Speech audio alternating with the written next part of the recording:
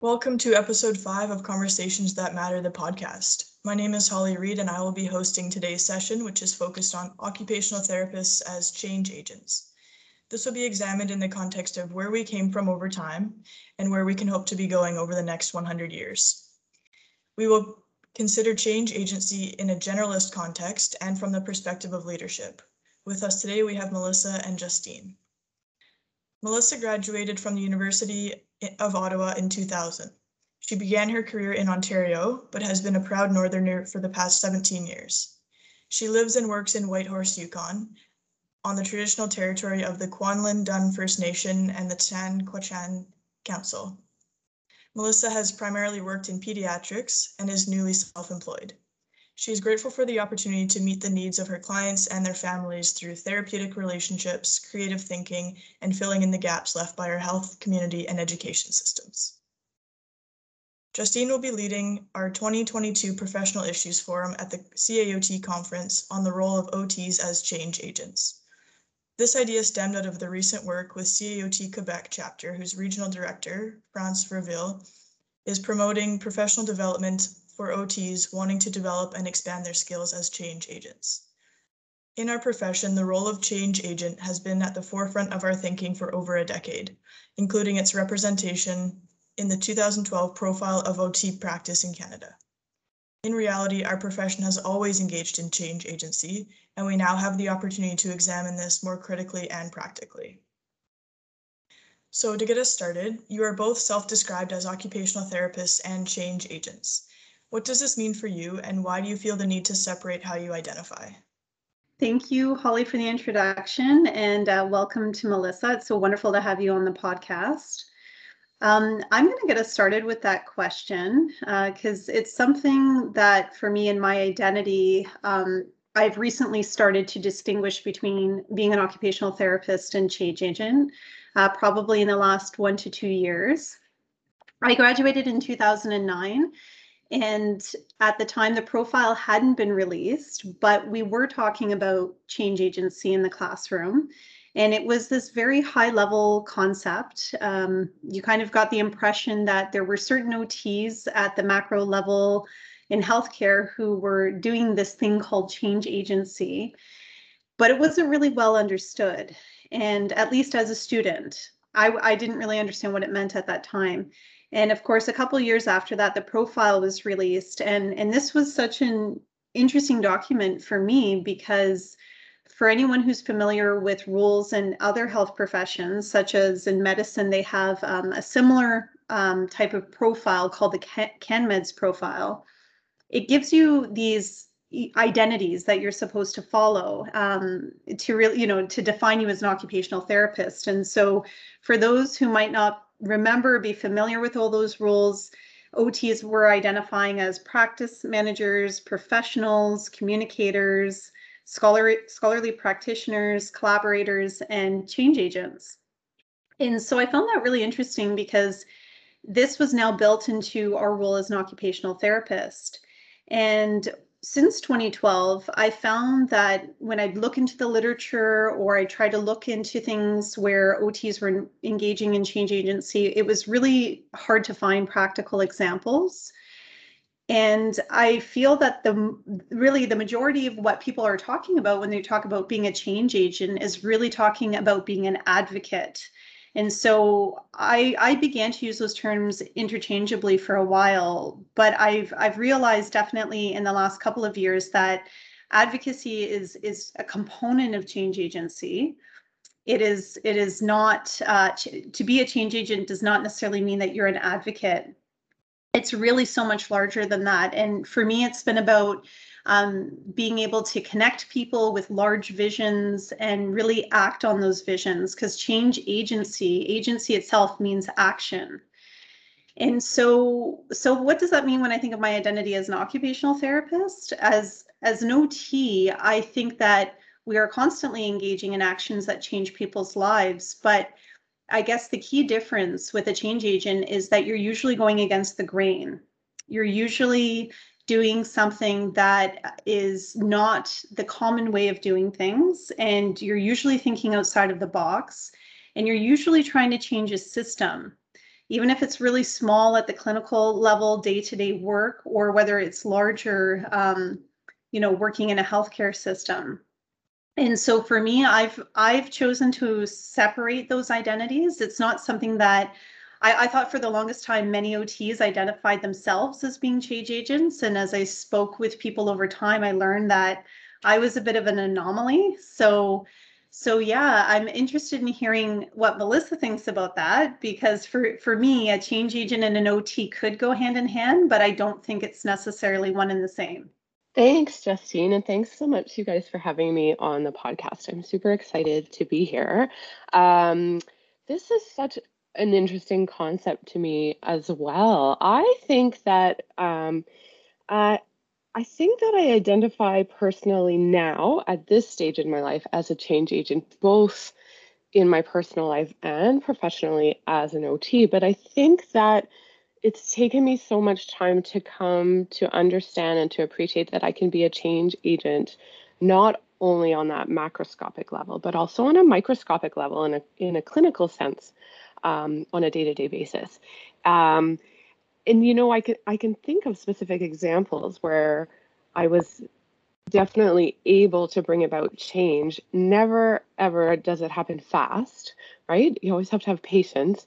But I do, when I think back to, when I graduated in 2000, I don't remember us talking much about change agency in school. And I think that the examples of change agent that would come to mind back then would be those OTs and other people, really doing those exceptional things on a huge scale to make big changes in communities and in policy and in government. And that always felt so far off and so impossible to achieve. And it's interesting when you talk about advocacy too, Justine, because I think that even in my conversations with other OTs, I think even the concept of being an advocate feels hard for a lot of us, right? And one of the things that comes to mind right away is, and it was true for me until just recently, depending on who we work for and who our employer is, it can make it very difficult to be a change agent. When you're an employee, for example, a government employee, right? Then you're having to balance that desire and that need to advocate for your client specifically and their needs. And when you see the things that could be changed and need to be changed, however, you also have, boundaries as an employee that you need to follow. And I could go on so many tangents, but I think of the people that I know and that I respect who were change agents in, for example, a government setting, often, I would say almost every time, also became the black sheep, so to speak, and ended up having difficult experiences because they were trying to, to enact change and go against the grain. Yeah, I completely agree, Melissa, with that image and that reality that I think a lot of OTs are living and working in. And it was interesting in preparing for this chat with you today. I began to wonder about, is change agency and social activism, are they, two sides to the same coin? Because there's so many similarities between what a change agent needs to do and what a social activist needs to do to make, to engage in the change process. And it's even more particularly pronounced right now during COVID, because we've all collectively experienced so much change together over the last 2 years. And it's not popular to be a change agent right now because you have to create instability. And for the most part, people are craving stability. So I agree. I think a lot of not just OTs, but healthcare workers who tend to try and think outside of the box will face the resistance. They can put their jobs potentially in jeopardy. And it can also make it really hard if you're on an interprofessional team that might not necessarily be as receptive to change, that you can encounter those additional barriers, and it can be lonely. And I think that I guess the exciting thing with the time we're living in now, with truth and reconciliation awareness, with equity and justice principles and awareness, is that we know collectively, we're learning collectively as a profession and as a society that we need to engage in change. And so now comes the question, how do we equip OTs to have the skills that are necessary to be the black sheep, so that we're all black sheeps and we're not feeling alone? And there's when Holly did the introduction in terms of where the discussions have been had with Change Agency, there's some really good stuff coming out of Quebec. And Annie Cartier has a 2021 publication with other authors, and they really speak to simplistic actions that occupational therapists can take to become change agents. And so I just want to share a few of those and get your thoughts on what you think as these specific activities as change agent activities. So some examples are OTs who get involved in creating networks or planning events, developing programs, writing opinion papers, giving speeches, talking to the media, creating partnerships, and of course, advocating. So those kind of top 7 examples are listed as these are day-to-day actions that OTs can take towards becoming a change agent. And I'm wondering, when you say it that way, are we really, or is there more opportunity for us to be change agents? Yeah, I've been following some of that research on that coming out. And I think that in our day and age, particularly with social media, that it certainly does. I mean, it opens up so much opportunity for networking and communication and collaboration, as well as, for speaking out with the media. Again, though, fear is maybe not the right word. I wonder about, again, just the comfort level of OTs in general in using even that platform to speak out against the grain. I think there's so much fear around doing that. What comes to mind all the time for me is Brené Brown, right? And all of her work on vulnerability. And I think that's just a big piece of being a change agent, is being willing to be vulnerable, and go against the grain. And it's not even always against the grain. It's really about, to me, it's breaking down barriers. I'm trying to think of the best way to I think is there fear around change in general? Is it the work that would have to go into to implementing and accepting and working with the change that stops us? Examples that come to mind are, in the education system, which I worked for a long time. It's well known that in education, it takes a really long time for people to implement what's coming out in evidence-based practice. Reading practices is a good example. And why is that, right? And I think about COVID being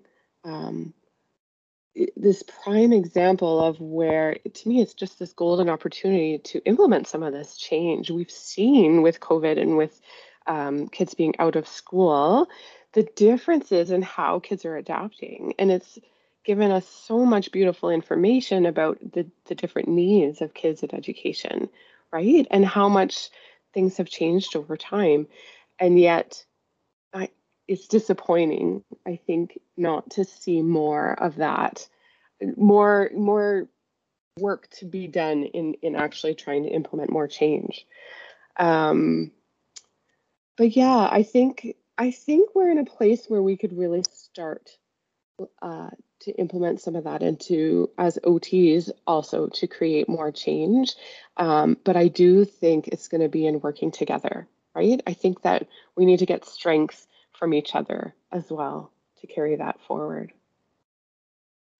Yeah, I agree. I think strength in numbers, but also awareness of our own skill set, right? And acknowledging, do we want to be part of the change process? I think that that's an important question that OTs need to ask ask themselves and figure out where they belong, because it's really a spectrum of involvement. As you're kind of giving in your example, Melissa, working in pediatrics, but there's first becoming aware that there's a need for change, and then coming up with a plan for, okay, how is change going to happen?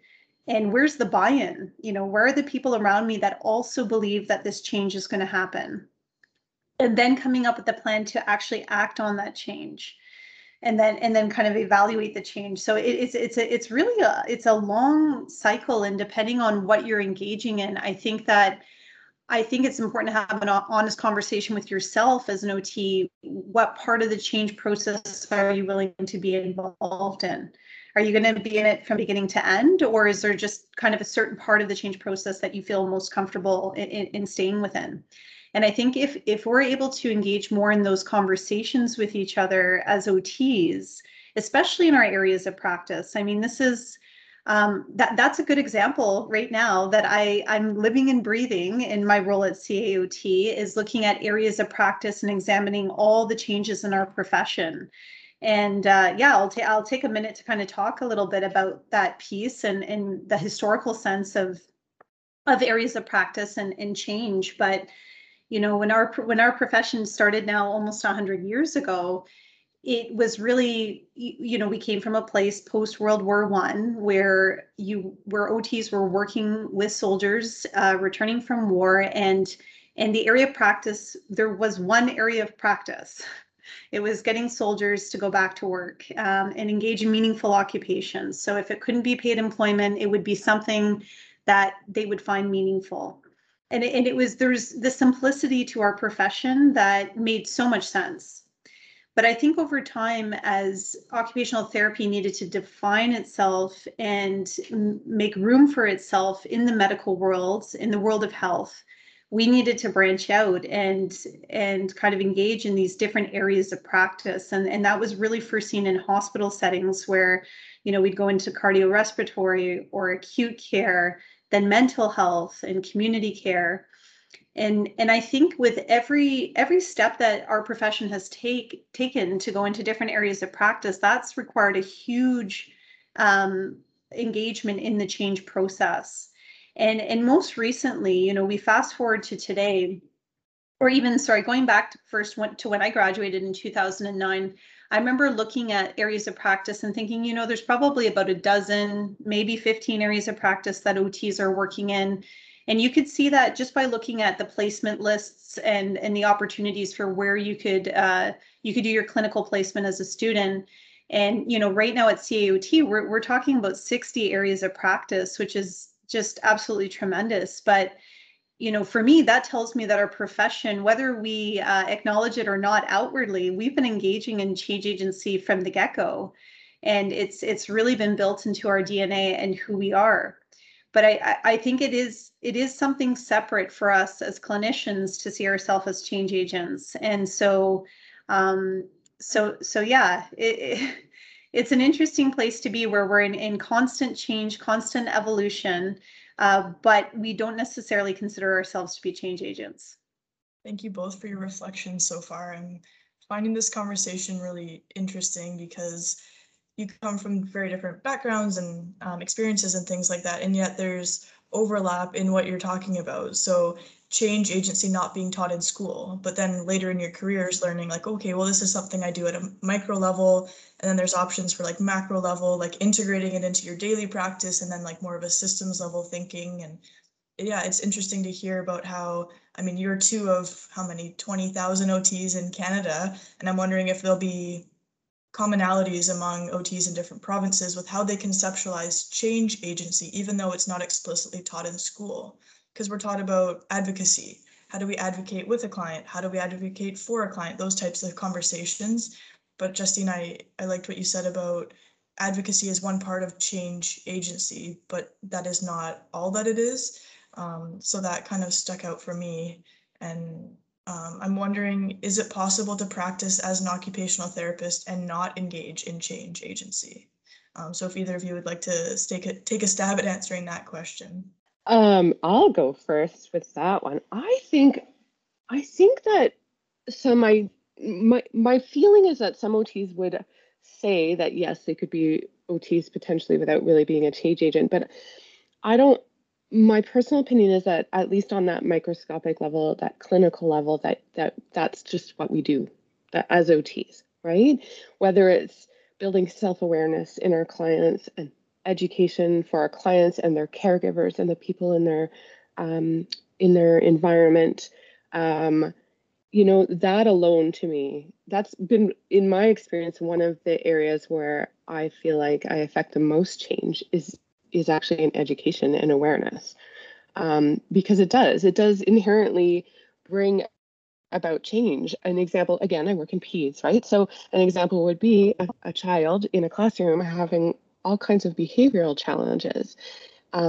When assessment and other, efforts bring to light challenges the student might be having, neurodivergence and other, or a trauma background, for example, and then that education happens with teachers and caregivers and even other students, that is hugely impactful for that student, right? Because just seeing their challenges through a different lens right away changes the way that you approach the student and how you might be wanting to support them. So to me, that's one of the biggest tools we have, I think, as change agents. And I think that for me, again, and this is personal, I think, I always feel like I was born to be an OT. I think it's just in my blood. And I didn't know what it was until I went to school. And my mom was always actually the one who was like, you need to be an OT. And then I got there the first day and was like, oh yeah, this is the thing for me, right? Like, this is who I am. And this may be a little bit of a tangent, but I think about also, as OTs, we're taught to be very holistic, right? Like, we think about not just the person, but the activity and the environment, and we think about it in so many different contexts. And that's never been something I've been able to not do, to compartmentalize, right? So, and I think being a generalist OT as well, that brings about challenges in and of itself. So when you're in a small place and the clients you're seeing, you're sort of working on everything that might be impacting them, and you're seeing this whole picture, it can also become really overwhelming to the idea of trying to be a change agent when there may be so many barriers in so many different ways and so many challenges. And so I think that over time, another piece that's really stood out for me is there's almost like a grievance process you have to go through where you learn to accept the things you can't change, right? Being a government employee, I remember at one point finally just accepting that there were things that I knew I was not going to be able to effect change with, and having to just accept those and then find other avenues where I could affect change. And that was so powerful for me, but it was a grieving process to let go. Well, yeah, that's powerful, Melissa. And I think it is really, it resonates with kind of the reality of engaging in change agency, that it's part of even the risk of doing that is that it's not going to work out. And I think for most of us, that's probably a real reality when we look at the I don't want to call them barriers, but the structures in which we work. I think, to go back to the question that Holly posed in terms of can you engage in occupational therapy and not be a change agent? I think that's almost impossible. I'm not sure what that would look like. I think they are inherently connected, but I don't understand why we don't see that as a part of our identity. I guess that's the big crux of the issue, is if you don't see yourself as a change agent, but you're doing change agent actions, what does that mean? And so for me, I think that's what makes our profession so incredibly unique. And I totally connect with you, Melissa, in terms of I had no idea what I was going to be when I grew up. But when I found OT, it was like, oh my God, my whole life has brought me to this moment. And so I completely know that feeling.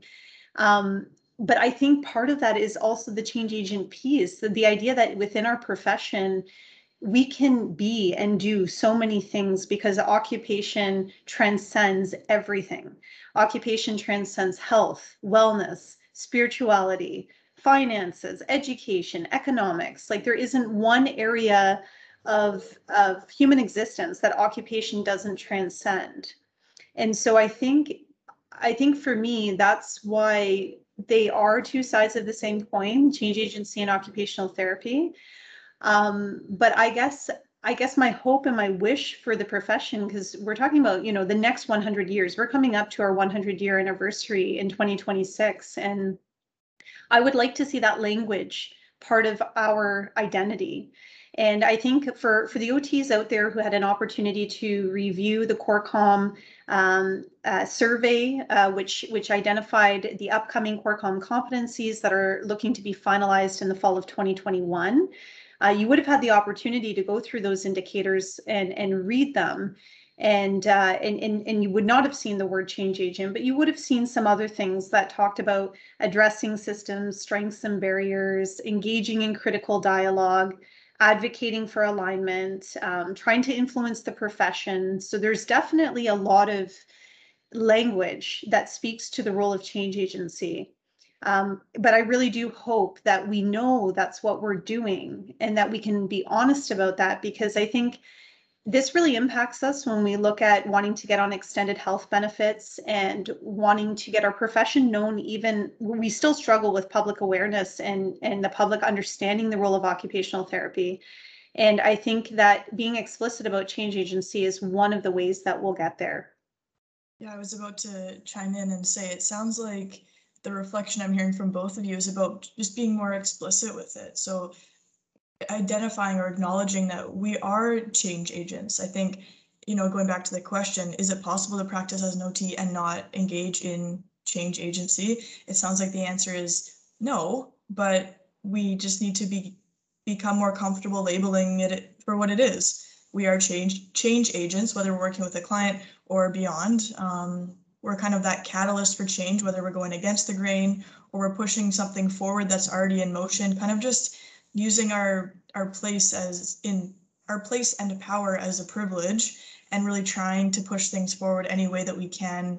But then also acknowledging that if we're the black sheep, that's really hard to do. It's hard to step forward into a space with the confidence that you can have an impact here, but you don't want to be an outcast because of it. So I think it's a balance, and there are a lot of OTs out there doing amazing work in change agency, whether they call it that or not, I think. So we have a couple minutes left here. I'm going to wrap us up with a final question for you to share your thoughts on. And we've touched on it a little bit, so there may be a little bit to add still. But what can we learn from the past regarding our role as change agents? And then how will this be reflected, do you think, in the next, say, 100 years of our profession? I guess for me, I feel like it's an evolution. And I feel like it's maybe for OT, is it a slower evolution than maybe in other professions, right? We've been around a while. I as well think, OTs are the bomb and basically we can do anything, right? Like Justine, like you were saying, we can work in every aspect of life, right? Occupation is so central to everything. And I really do just think it's an amazing profession. I think when I was listening to you both just a few minutes ago talk, the word that keeps popping into my brain is confidence. And is that something, as OTs, being that we've struggled with awareness of our profession, for example, with things like having extended health benefits for OT, and there's other challenges just inherently with the profession. Does that impact maybe even on an individual level our confidence as OTs, right? And I think that I feel like there's so much more awareness now, even though it is still a challenge. I feel like here in the Yukon, for example, the number of people who I speak to who know what OT is, it's really impressive now. So that gives me hope. And I think with social media and with everything going on, it's giving us more of an opportunity. And so I don't know, I think for the future, what I just hope for our profession is that we can continue to collaborate and work together and really build our confidence, both individually and as a group, as a profession, to be able to build awareness and to be able to effect change, really. Yeah, I completely agree, Melissa, with the word confidence. I think that, OT has often, I think we see ourselves as the underdog, or we're often the quieter profession, even though most of us aren't by nature. But I think that confidence in healthcare has really been a challenge for us, and I think that that's maybe even made it harder to engage in change agency, because if your voice isn't known and heard in the first place and you're trying to effectuate big change, it's not going to be easy. And so really being able to stand firmly in our identity is huge.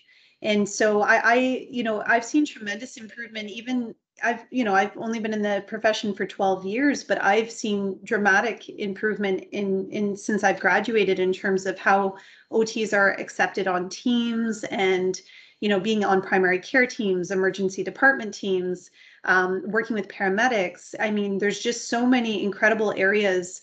I'm talking with OTs every day, working in very new areas: maternal health, working on farms, sustainable food and landscaping. And it's incredible to see the scope in which our profession is branching into. But I do think it takes confidence in our identity and in what we have to offer.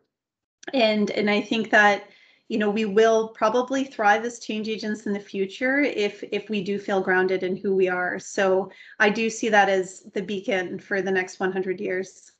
Oh, that's amazing. Yeah, I think we should have you on for part 2, where we go through examples, and I feel like I could listen to you both talk about this in a lot more detail. But again, I just want to thank you both so much for coming on and sharing your thoughts and insights. And at this point, if you have anything else to add, feel free. Otherwise, stay tuned, because I feel like this may lead to another conversation for sure.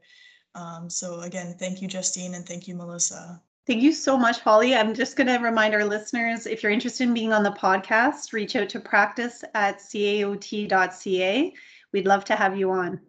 Thank you both so much. This was such a great opportunity. Thanks for joining us, and stay tuned for episode number 6.